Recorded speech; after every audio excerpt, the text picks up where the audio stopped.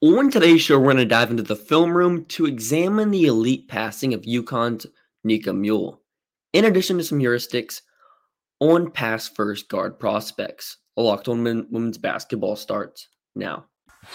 Ogunbowale for the win. You are Locked On Women's Basketball, your daily podcast on women's basketball.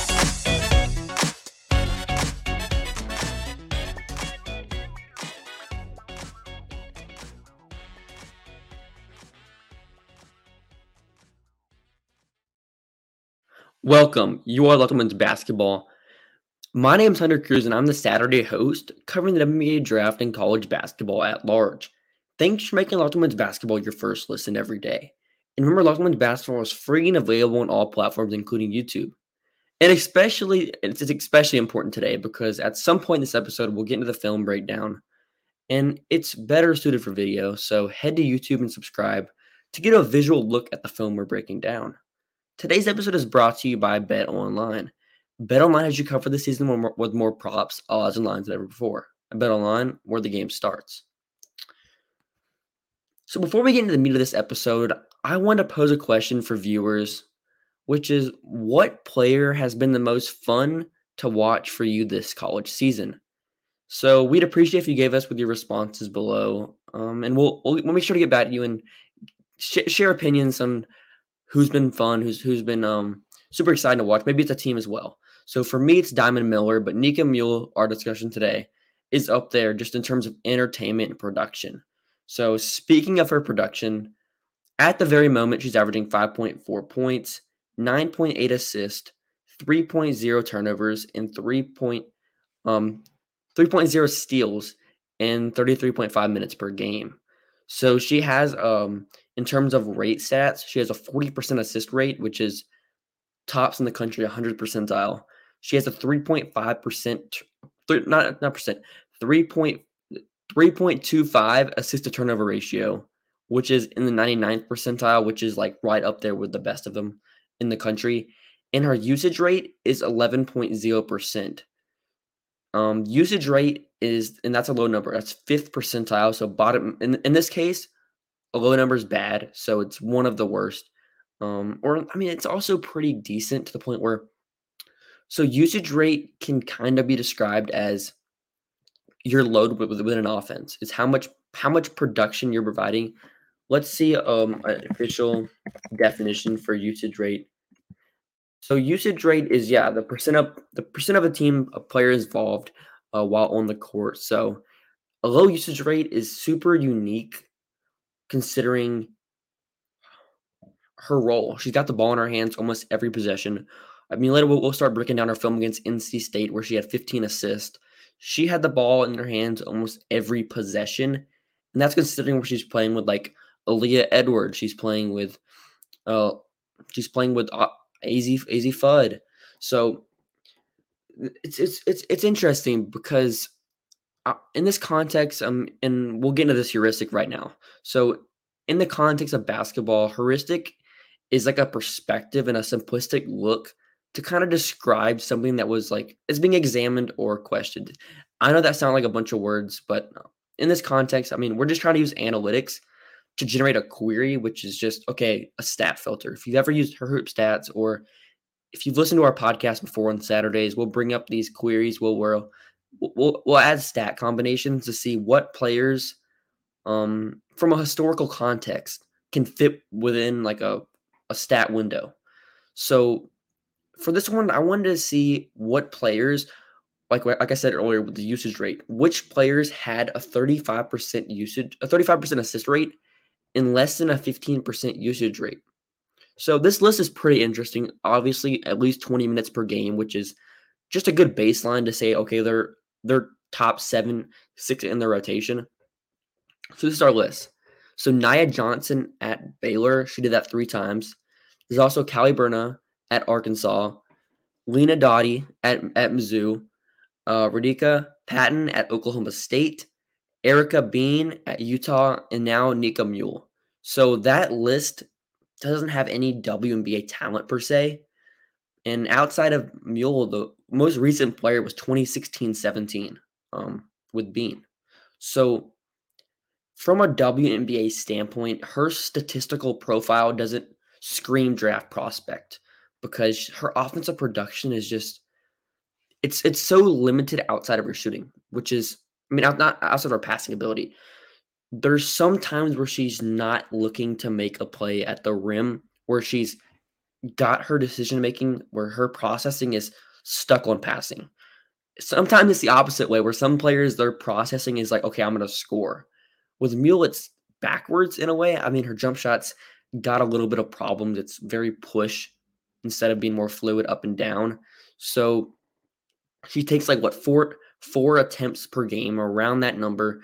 Her free throw shooting isn't the best, but she doesn't take a lot of attempts either, just because whenever she gets to the rim, her decision making is usually, okay, I'm going to pass. And I'm going to pass most of the time, which is a main thing that she's done this season. We can talk about the absence of Paige Beckers, which is a big thing. UConn's had so many injuries this season, some that were just like bad luck. But in Paige's circumstance, that was their best player.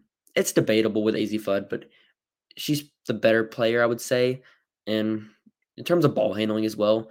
So that taxed Nika Mule with more on-ball reps. She was always going to have a bigger role this season, but whenever Paige goes out, instead of having more secondary reps, she's getting more primaries, and that's come with her being the lead guard. So coming up shortly, we'll dive into the film on Nika Mule's elite passing display.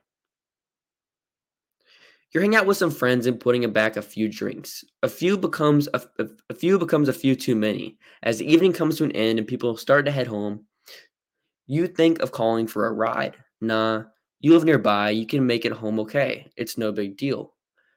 What are the odds you'll get pulled over anyway? And even so, what's the worst that could happen? Your insurance goes up. You lose your license. You lose your job. You total your car. You kill someone. Everyone knows about the risk of driving drunk. The results are tragic and often deadly. However, that still doesn't stop everyone from getting behind the wheel while under influence. That's why police officers are out there right now looking for impaired drivers on the roads to save lives. So if you think you're okay to drive after a few drinks, think again. Play it safe and plan ahead to get a ride. It only takes one mistake to change your life or someone else's life forever. Drive sober or get pulled over. Thanks for making Locked On Women's Basketball your first listen today. For your second listen, check out Locked On Sports Today. From the games that matter most to the biggest stories in sports. Go beyond the score and behind the scenes with local experts and insights only Locked On can provide. Locked On Sports Today, available on this app, YouTube, or wherever you get your podcast. So I'm going to send it over to the film, and we'll break down Nika Mule's game more in depth in terms of her passing. So let's get into the film room with Nika Mule. Like I said, her elite passing ability. We'll start with this first clip. UConn just forces a turnover, just for some context on the situation. And how this goes is Aubrey Griffin leads the break. Overhead pass. We'll back this up a little bit more to just show how she's able to deceive the defender in a 2-on-1 advantage with the other help defender trying to make a late rotation to get back on defense. So in this next clip, we see some early offense from UConn where they have a lot of cutters in their Princeton offense. And this one doesn't end with a bucket, but we can see her instinctively see these defenders. There's 3 defenders lined up out of position, forcing this defender to come over and help on the cutter. And she's able to make a play over these 3 defenders. She's 5'10", so really good size to see over this defender who's sort of unbalanced and not playing up straight, which makes the angle easier. And there she drops it in. Not an assist, but she drops a play. Another hit-ahead pass we see here in transition. And Nika Mule, we see her there. She can kind of evade pressure and find her bigs and her forwards at the rim and set them up for easy opportunities. So in this next clip, we see one of the more fun plays from her in this game is just this slick wrap around pass. how she draws over that help defender, and that allows Fudd to kind of get around her defender by the screen from Leah Edwards on the perimeter. And like I said with the Princeton offense, you'll see it with teams like Stanford as well, where the Princeton offense is a lot of cutting. It's a lot of scripted reads within offenses. But in this instance, it's not very scripted because Mule is forced to make a decision. She's facing a double. It's not, okay, I have one decision. This isn't a set. Where some teams, and it'll be with UConn too, where they'll run a high-low set where their big will receive a bounce past the elbow, and then like AZ Fudd cuts, for example. Those reads are very scripted, but what we see here is just being able to find that passing window, being able to make a play. I mean, she's getting smothered right here. She has to use her offhand to get this pass around her defender, and also having to account for these help defenders as well, because they can help over as well and make a play on the ball. So there she is, and also a foul, not an assist. So another hit-ahead pass here. And what I like about this play right here is the velocity on her passes. She's able to just sling it with so much velocity and set up her wing shooter. So it's an effective way to get early offense.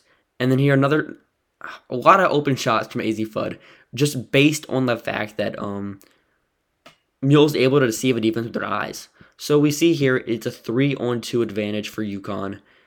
And Diamond Johnson's not in great position. She's got her back turned. So she's trying to defend the ball and also account for Fudd. So what we see here is her kind of try to stumble back after she notices, okay, that was not actually a drive. It was a fake pass. And she deceived the defender with her eyes and got the defender to make a late rotation. Was kind of too late. Good shot attempt. And then here we see what you see with UConn is they'll have their post players, and it's a post-entry pass. And this is a lot on the big, but it's also about placement of the ball and being able to time those entries good. Another hit-ahead pass right here. Being able to find her big in transition at the end of the shot clock. We see it again there with Aubrey Griffin being able to find that play. And this is another one in early offense. We're seeing a lot of these plays against NC State, where NC State's transition defense was pretty piss poor. They were turning the ball over, and when that would happen, they weren't getting back on defense as quick as you would like, especially considering their offense was struggling. Usually their defense is something you can rely on, and in this game, it was not something that they had consistency from. So UConn was taking advantage of that, and specifically Nika Mule taking advantage of their lapses on offense to translate that to defense, and just that slick no look pass. I mean, it's pretty fun of a pretty fun pass where it's more flash. Like I'm pretty sure she probably could have made that pass without having to see the eyes, but the defender did not know whether Nika Mule was going to drive or pass. If I was the defender, I would just commit on the defender and just say, okay, Nika Mule, you got this. Because she looks to pass a lot. And teams keep her honest still on those drives. They're still keeping her honest and defending her as if she's going to take a shot every time. So if she can become more of a active processor where she's looking to shoot as well as making plays as a passer, it's really going to advance her prospect because she's a junior. She'll have one more year at UConn, potentially two if she decides to stay for a fifth year. But she's for sure a prospect. We didn't talk about her defense, but she's a really good defender at the point of attack. 3% steal rate. She's very active. She has good size.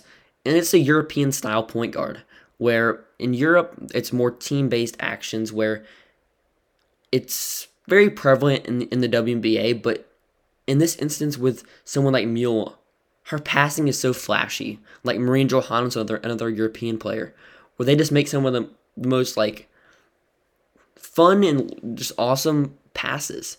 And if Mule can just advance as an offensive player, nowhere near to Marine Johannes, that is a That's a lot to expect. But if she can just become someone that's shooting a good amount of attempts per game and also combined with her passing, this is a real prospect and could potentially be a first rounder next season. BetOnline.net is your number one source for football betting this season. Find out your latest player developments, team matchups, news, podcast, in-depth articles and analysis on every game you can find. The latest, the fastest and easiest way to check on all your favorite games and events, including MLB, MMA, boxing, and golf. Head to betonline.net or use your mobile device to learn more. BetOnline, where the game starts. So I really appreciate you guys for checking out this episode. We've done a lot of draft podcasts so far this season, but with our draft podcast, we've mainly focused on spreading the love around to many different players. So we've only been able to talk about players for a couple minutes at a time. So today I wanted to take it back and record a solo episode on just Nika Mule's game and examine her from a draft standpoint and just her exciting passing ability. A lot of it came in transition, but she's so fun. And if you enjoy basketball, this is what you look for in a player, just someone that's going to be fun and draw crowds and, I don't know, get people on their feet. It's fun to have a player at UConn, especially because she's always on TV and extremely accessible for the masses. So I think she's a prospect. Like I said at the end, I think she's a prospect. And it's just about expanding her game, but she's super fun. Like I said, I can't overstate it. She's super fun. So just thank you for making Locked On Basketball your first listen every day. For your next listen, check out Locked On Sports Today podcast. The biggest stories of the day, plus instant reactions, big game recaps, and the take of the day. Available on the Odyssey app, YouTube, or wherever you get your podcast.